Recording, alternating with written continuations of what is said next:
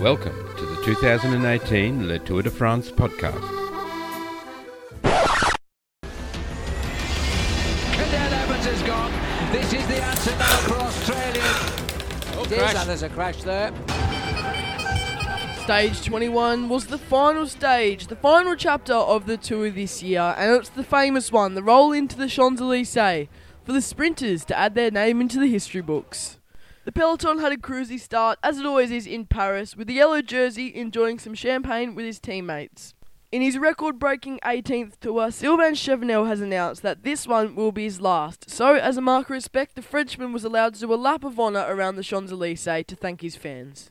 However, as Chavanel was pulled back in, the race was on for stage honours, and it hasn't been since 2005 where a breakaway has survived on the Champs Elysees.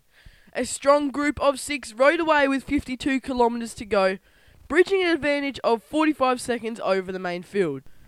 It was soon game over for the breakaway, as the chase from behind was just too strong, but Belgian national champion Yves Lampaert didn't see that side of it, launching a last-minute attack to put the sprinters' teams into real difficulty. Lampaert held them off all the way, apart from the final 300 metres, where European champion Alexander Kristoff launched the sprint and held them off to take a beautiful victory on the Champs Elysees. That was Kristoff's third victory at the Tour de France, 4 years after his first one in 2014. Obviously, the results didn't change in Paris. Geraint Thomas wins the Tour de France, first ever Welshman. Congratulations to him, with Tom Dumoulin in second, 1 minute 51 behind, and Chris Froome in third. Peter Sagan wins his record-equaling 6th green jersey to tie it with Eric Zabel. Pierre Latour wins the white, and after a brilliant tour, Alaphilippe comes home with the polka dot jersey. Well, that is the tour wrapped up for another year, and what a year we had with so many ups and downs. It really is such a dramatic sport, played out in the world's most beautiful scenery.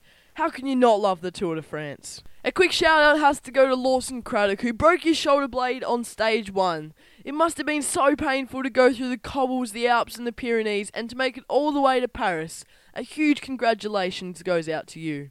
There's so many riders like Lawson. We saw Philippe Gilbert breaking his knee on one stage and able to get back on his bike and complete the stage. The courage that the riders show is truly inspiring. Again, a big congrats goes out to Geraint Thomas, who was a deserving winner. He was the strongest throughout the 3 weeks. No one else could beat him. First ever Welshman to stand on the top step in Paris. What a victory.